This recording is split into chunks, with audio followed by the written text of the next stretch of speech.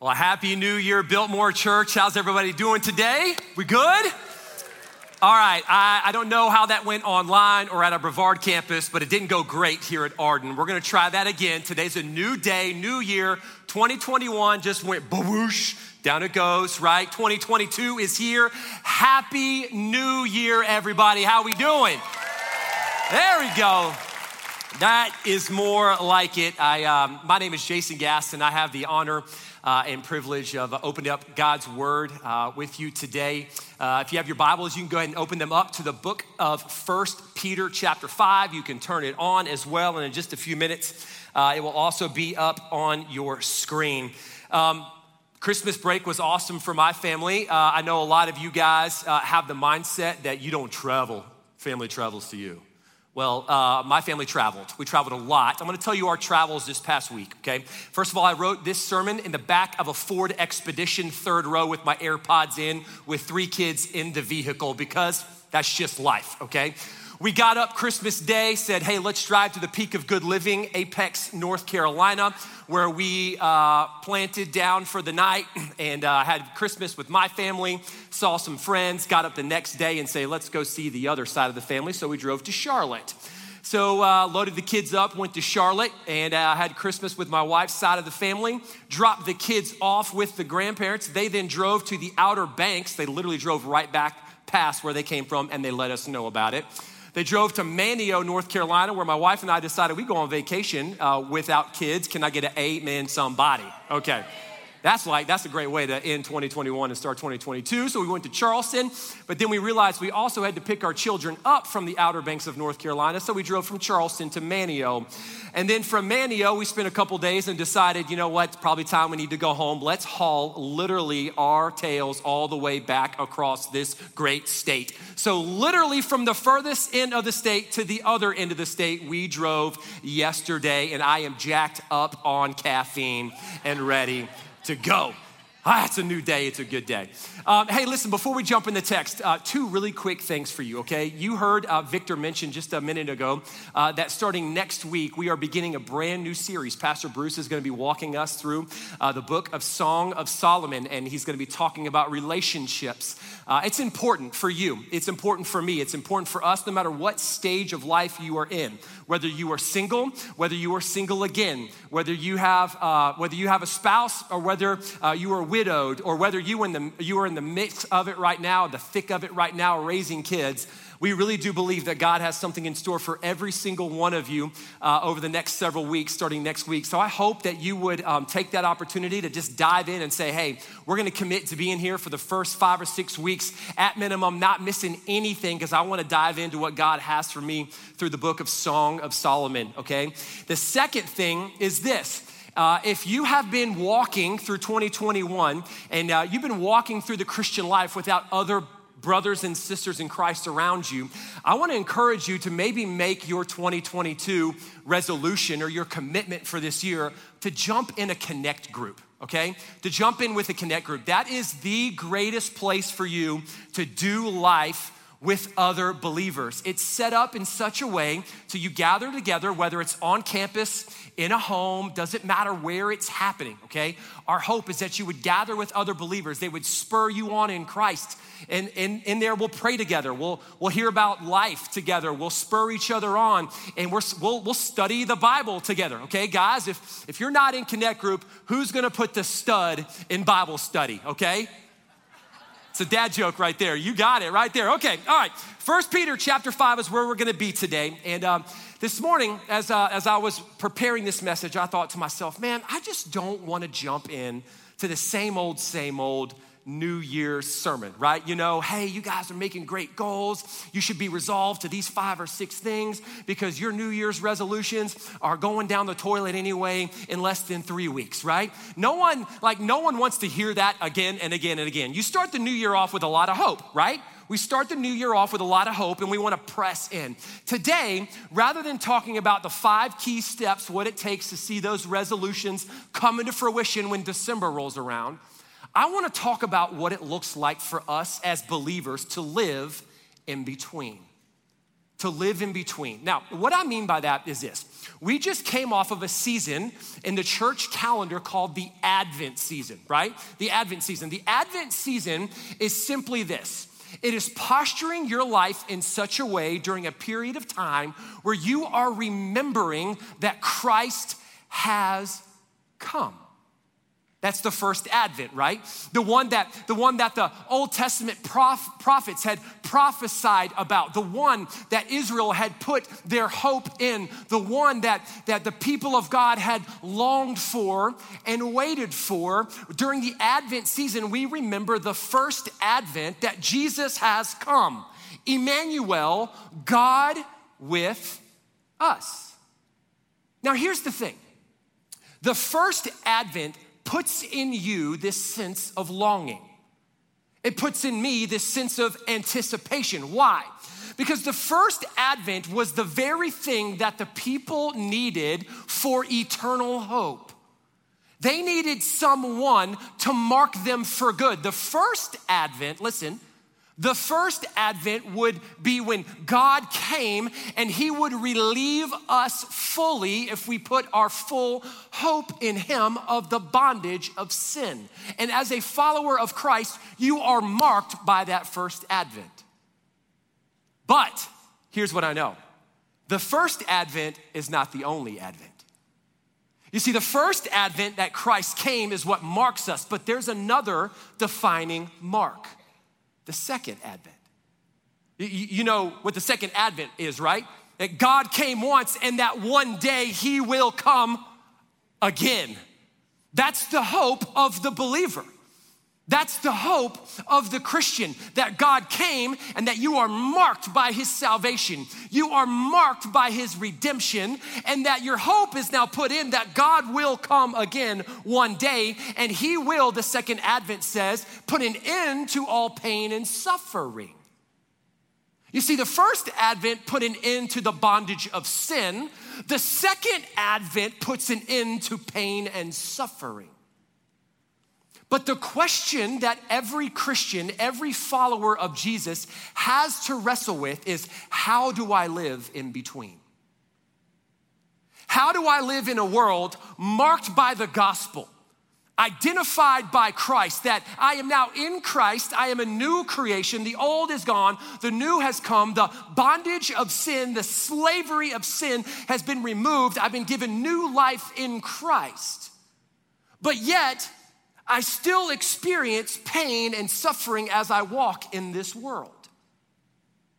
How do I reconcile those two things? How do I live as a Christian? How do I posture myself upright in such a way that I live with my eyes fixed on the hope that is to come, because I've already been marked by the hope that has already come? When you come to the book of 1 Peter chapter 5, you see that the Christians, the followers of Christ, are asking that same question. You see, in 1 Peter, the writer of 1 Peter, Peter, he writes to the followers of Jesus and he refers to them as exiles. In fact, a lot of scholars tell you that you can look at the book of 1 Peter and you can look at it and see it as a letter of resurrection. It's a reminder that as you walk this world, that you have a great hope in the midst of chaos. The Christians in 1 Peter are scattered all throughout Asia Minor. Why? Because they are enduring a ton of suffering, a ton of opposition. The pressure cooker, the knob on the pressure cooker has been turned up, and they need a reminder that what they are experiencing in between is not final. That there is a hope that is still coming. And he reminds the believers that there's something better beyond what they're currently experiencing. Sound familiar? Now, I think, to be fair, our situation, our suffering, our pain as Western Christians can't really be compared to the pain and persecution that the early church was experiencing in 1 Peter. But if I can be brutally honest, I do think it's fair to say that the climate that we have been living in has really turned that pressure cooker up. There's been a lot of things in our lives over the last 12 months where that knob has been turned, and it's being really, really hard to set our eyes on a hope that is to come, knowing with the chaos that surrounds us every single day. Now, over the last 48 hours, what I did was I did a quick social media search of you. I went on your Facebook pages. I got inside the Biltmore Church family. I got inside the Biltmore Church pages, and I looked at what you guys put up on your social media pages at the end of 2021. Here are some of the things that I collected from your social media pages about 2021. Some of you lost jobs. Some of you work in healthcare or education, and you could not anticipate the amount of stress and strain that was brought about by just the everyday rhythms of life in 2021. Some of you lost somebody close to you. Many of you lost loved ones. Some of you wrecked vehicles. Some of you lost your home to a once-in-a-generation type flood. Everything gone in the blink of an eye. We've heard those stories over the last month, have we not? It's been a tough year. Some of you had your homes broken into. Some of your best friends moved away. Some of y'all got a new boss that you were not thrilled about. Some of you were overwhelmed by the list of influencers in our culture that passed away. Okay, listen to this list. Listen to the list of people that died in 2021, okay? I'm gonna forget your favorite person, and I'm sorry. But here's some of the ones that I just wrote down. Colin Powell, Larry King, Prince Philip. On the heels of Crown coming out years ago, Prince Philip died. Bob Dole, John Madden. John Madden died. Marty Schottenheimer, Bobby Bowden, the legendary coach at Florida State. John Chaney, Tommy Lasorda, DMX. Dustin Diamond, y'all, Screech from Saved by the Bell died. Screech, that's a tough year, man. That's a tough year. Some of you, you don't even know how to act in public. You're not sure what you should do. Should you walk into somewhere with a mask on? Should you walk into somewhere without a mask on? If you walk into there and you see somebody without there, are you gonna yell at them? Are you gonna talk to them? Are you gonna say something? You work behind a register. You work at a store. You're not sure if you should communicate something to somebody else. There are things in your life, literally, that the pressure cooker has been turned up and you did not foresee it coming. I mean, think about it. You cough in public today, what happens? Some of y'all already experienced it today, all right? You coughed and you're like, yo. You're not sure what to do. The world has literally been flipped on its head. Just like the believers in 1 Peter, we all need reminders that when the dial gets turned up, that there's something better out there. That there's a hope beyond the clouds. You ever been in an airplane taking off at an airport and you're like, surely we're not gonna take off today. There's thunderstorms everywhere, right? You're like, I don't feel safe with this. This doesn't seem right. You're kind of uneasy already about flying. And then you take off and it's like crazy storms everywhere. And you take off and you are going through the thick of it, right? And the plane is like bouncing. Anybody ever been there, right? And then all of a sudden you get to about 20,000 feet and the whole thing changes. Perspective changed. Now all of a sudden, all you see is the clouds below you, but you see a hope ahead of you. That's what 1 Peter is. 1 Peter is bringing your head up. It's allowing you to see the hope that is found in the beauty of the gospel. And Peter says it this way. He says, in the midst of your chaos, in the midst of your pain, in the midst of the world where the dial has been turned up, the resurrection of Jesus changes everything about you. It changes everything about where you set your hope. It changes everything about where you look for your hope. Peter tells them, he says, listen, the resurrection literally changes the way, all throughout the book, he says the resurrection changes the way that you view your suffering. He says it changes the way that your status before God is seen. He said it changes the way that you relate to other people. It changes even, he says in 1 Peter chapter 3, it says it even changes the way that you look at yourself in the mirror.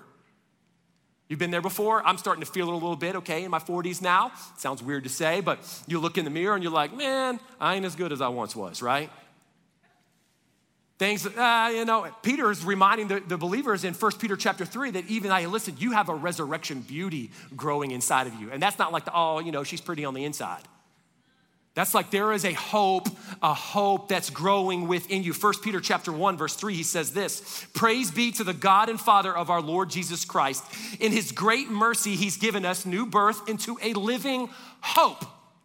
Into a living hope through the resurrection of Jesus Christ, and into an inheritance that can never perish, spoil or fade, kept in heaven for you. Christian, you are marked by hope.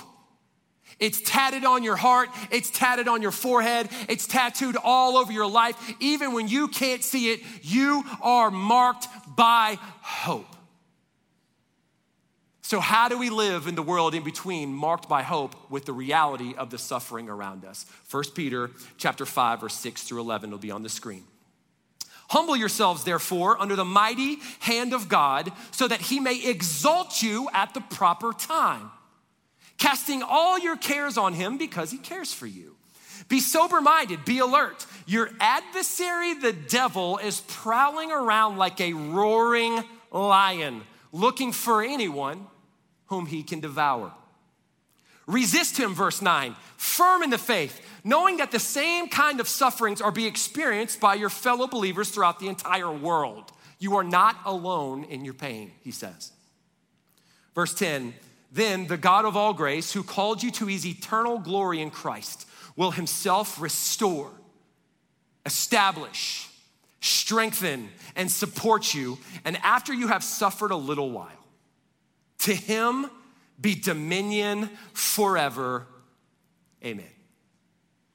What Peter does in this passage is he tells the believers, he says, listen, you're marked by hope. There's a hope that's still coming. But how do you posture yourself in the world surrounded by pain and suffering? 3 postures that Peter tells the believers. I want you to write these down. Number 1, the gospel gives us a posture of humility. The gospel postures us with humility. Look back at what he says. He says, humble yourselves, therefore, under the mighty hand of God. Now, let me ask you a question. Why would Peter need to remind the believers who are facing pain and suffering to humble themselves under God's mighty right hand?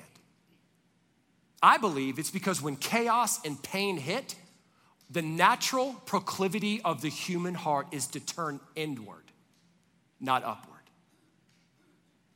You turn inward on ourselves. We look inside. We look for self-sufficiency. We don't cast all of our cares upon the heart of God because we think he cares for us. We turn inward and try to be self-sufficient in and of ourselves. And what he says to the believer is, oh, listen, though the world may be falling apart, you have a God that still reigns and you are still under his hand. You are marked by his redemption and you need to humble yourselves under this suffering that is not hidden by the hand, the heart, and the eye of God. Isaiah chapter 66, this won't be on your screen.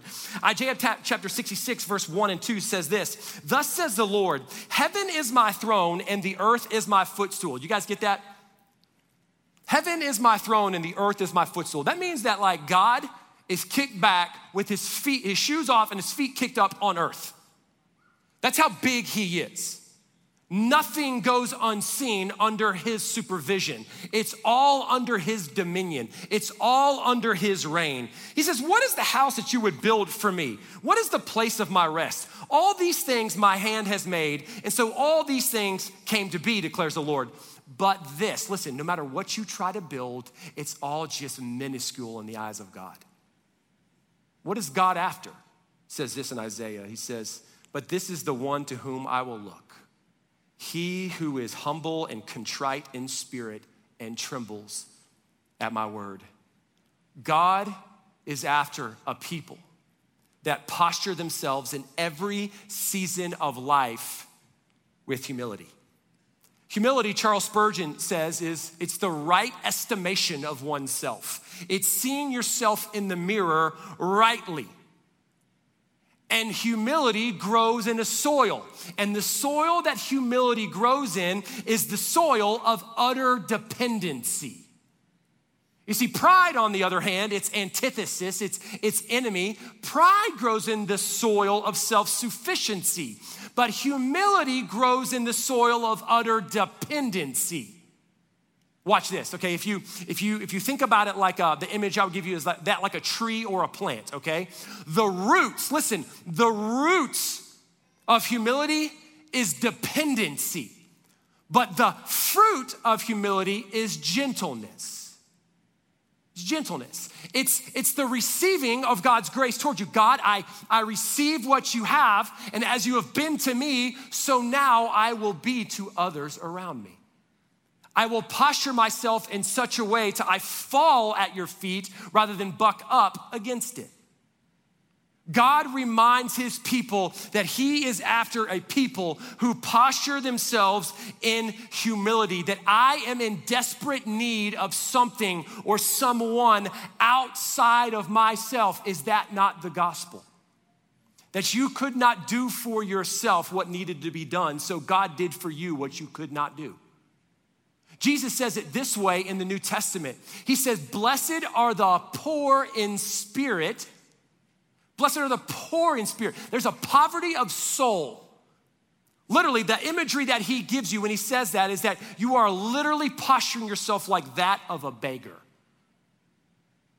I need, God, all of the things that you can give me. I am fully dependent and reliant on your grace, on your sufficiency, on your peace, on your redemption. I take it and I receive it. And just as I receive it, now I give it freely. Humility is the mark of a follower of Jesus. Pride, however, is the thing that you usually can't see, but everybody else does. You know what I'm talking about? I don't mean to be crass here, okay? But this is the best illustration I can come up with in a vehicle with 3 kids, okay? It's kind of like you're at the office or you're at school or you're in the wherever and you're walking around all day and people are giggling at you and you don't know why.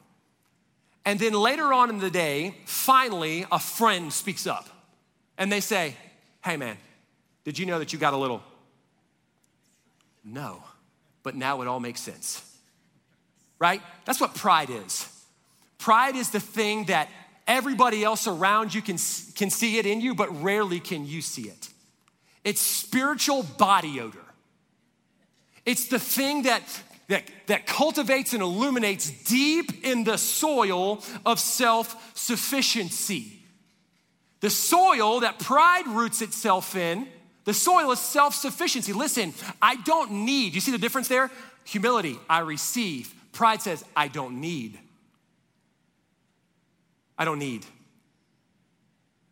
And the root of that, as it expresses itself, as it comes out to other people around you, often makes itself known through arrogance and anger.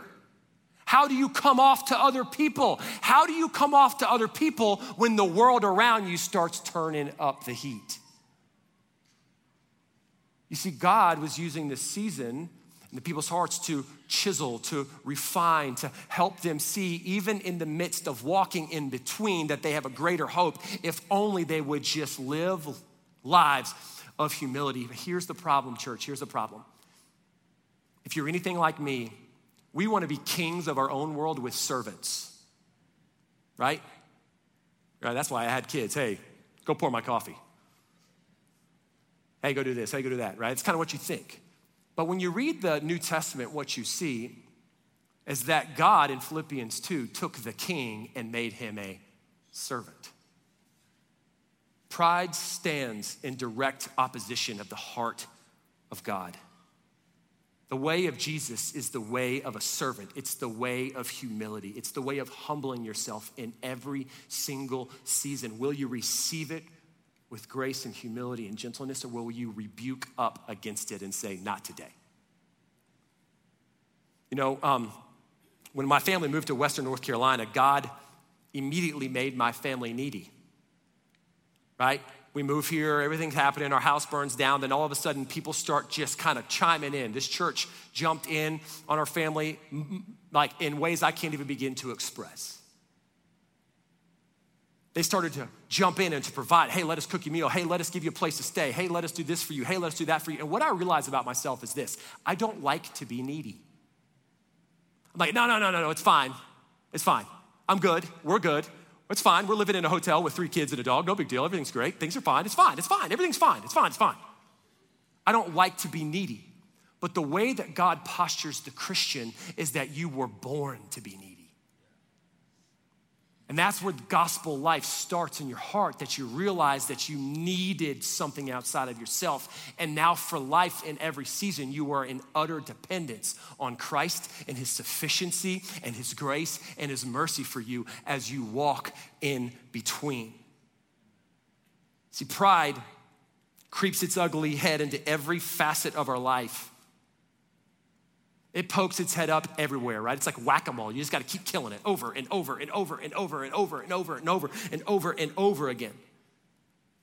Here, let's do a little exercise, actually, okay? We're going to have a little fun here, okay? No matter where you're at right now, go ahead and pull out your phone, okay? If you got a phone with you, go ahead and pull out your phone. I'm going to give you about 3.5 seconds to do this, okay? Some of you already have it out. Go ahead and pull out your phone and go to your photo file.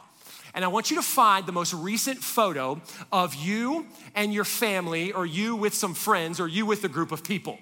Okay, I'm gonna give you 8 seconds to get there. Awkward 8 seconds, long enough to ride a bull, all right? You getting there? You got it? Say yep, or if you're online, just give a thumbs up. You got it? Okay, now, you got that picture pulled up. How do you determine the worth of that photo? Based on who looks? You, right? Based on how you look. You look at that picture and everybody else around you looks phenomenal. But if you look off, if you're halfway smirking, if things don't look right, if you look a little chubby, if things just aren't fully there, what do you do with that thing? Delete it, right? Why? Because we are naturally self-centered people. Even pastors deal with this, right? One of my good friends and mentors, he said this. He said, for years that he was praying that God would do a great work in his city. God, would you do a work in this city? Would you rescue? Would you redeem? Would we see our city come to faith in Christ? And he said, and God answered him as clear as day. He said, hey buddy, listen up. Here's what I'm gonna do. I'm gonna answer that prayer, but what if I used another church to do it? He said all of a sudden he realized that pride crept its ugly head even into the good prayers that he prayed. God is after a people that will literally posture their lives in such a way to say, I am in absolute and utter dependence on you. Andrew Murray, the South African pastor, said it this way: humility is simply the disappearance of self in the vision that God is all. Humility is simply the disappearance of self in the vision that God is everything. Not my will, but your will be done. Are you posturing yourself in a posture of humility, or do you posture yourself the posture of pride? Because no man or woman enters the kingdom of God with their chest poked out in their own goodness. They cling to the work that was done on their behalf. It's a posture of receiving. It's a posture of humility. Number 2, the gospel gives us a posture of readiness. The gospel gives us a posture of readiness. Verse 8 says this: be sober-minded, be alert. Your adversary, the devil, is prowling around like a roaring lion, looking for anyone he can devour. Resist him, standing firm in the faith. Now, before I go any further, I need to be very clear, okay? We have a real enemy. And he really wants to destroy you. That's why Paul says in Ephesians chapter 6 to put on the full armor of God so that you can stand against the schemes of the devil. There is an enemy and he wants you dead. He wants your mind. He wants your heart. He wants the affections of your heart. He wants your family. He wants it all, and he wants you to not even know that he took it. I love World War II history. Love it. There's a story about the soldiers, the first soldiers that stormed the beaches in Normandy. all the different beaches that they had lined up in it. It says this, it says, early in the morning of June 6, 1944, over 160,000 Allied troops jumped out of planes or off of ships, landed on the beaches and fields of Normandy, France. By the end of the day, many had lost their lives on those beaches. The invasion was successful, and it was the turning point of World War II. Some accounts suggest that nearly 65% of Omaha's 5,000 casualties were lost within the first 15 minutes. It's a lot of death. As the ships came within 9 miles of the Normandy beaches, the landing crafts began dispatching infantrymen to their beach targets. Leaders sounded off with one final pep talk over the intercom systems on the ships. Fight to get your troops ashore. Fight to save your ships. And if you got any strength left, fight to save yourself. You see, the commanders were not sugarcoating what was going to happen. Death was a likely reality. There was an enemy on the shore, and the enemy wanted them dead. These men had trained for the last year, last 6 months, last 2 years, knowing the ins and out of everything they could know about their enemy. So when they would go on those shores, they could attack them properly. One of the defining characteristics of these men was an understanding that they knew that their enemy was real, he was brutal, he was cruel, and they would do anything to stop them from winning the war. Peter says this, be sober-minded and be alert. Your adversary, the devil, is prowling around like a roaring lion, looking for anyone he can devour. Resist him, standing firm in the faith. The idea of being sober-minded or being self-controlled is the ability to have sound judgment, to be alert. It's a posture of readiness. It's a posture of readiness. Now, think about it this way, okay? The Gastons, we love to go to the zoo. Anybody in here like to go to the zoo? We like to go to the zoo with the kids. It's great. We love to go to the North Carolina Zoo. I heard there's a great zoo down the mountain in Greenville. I haven't been there yet. But North Carolina Zoo, it's legit, all right? So, we're just strolling around the zoo, 5 people, 3 kids, me and Katie, and we're going into let's just say we're going into the area that's designated to give you a glimpse at all of the greatest predators in Africa. And so we roll up in there and you got the sea crocs and you got all the really dangerous snakes and you got all the gorillas and you're like looking at them, you're like, oh my gosh, look at those things. And you got the lions and you got all those really, really, really, really, really terrifying animals that could rip your face off in a heartbeat. But you feel no fear because there's a hedge of protection between you, right? And so you just continue about your day buying a $9 box of popcorn and a couple slushies and things are good. But the next time we go, we get there and we're strolling around the zoo and things are great. Then all of a sudden the intercom pops up. Good afternoon, ladies and gentlemen. Welcome to the North Carolina Zoo. We're glad that you're here today. You are here in a very special occasion. That's right, ladies and gentlemen. We decided to turn the animals loose. We hope that you guys have a phenomenal day. If you need any popcorn, you can find that in section 4. Now all of a sudden what happens? You're alert. Why? Because you don't know what's coming up around every corner. You see, many of us are living lives like a normal stroll in the zoo when the reality is there's a real enemy around us daily. Peter reminds them, even in your suffering is where you tend to let that guard down the most. He says, in your suffering, stand firm, resist him. What is one of the greatest weapons that the enemy uses against you? Like when we talk about like demons and all that stuff, these things are real. Like there really is like demon possession. I have exorcised the demons. Like those things really happen. But one of the greatest schemes of the enemy is to distort truth. Jesus referred to him as the father of what? Lies. An error is just a distorted truth. It's truth out of proportion. Jesus says the enemy is the father of lies, but he conversely said, you will know me by knowing the truth, and the truth will set you free. The way that you stand ready is to eat and to digest and to dig into God's word, and you combat the liar with the truth. What lies are you believing today? What lies are you believing?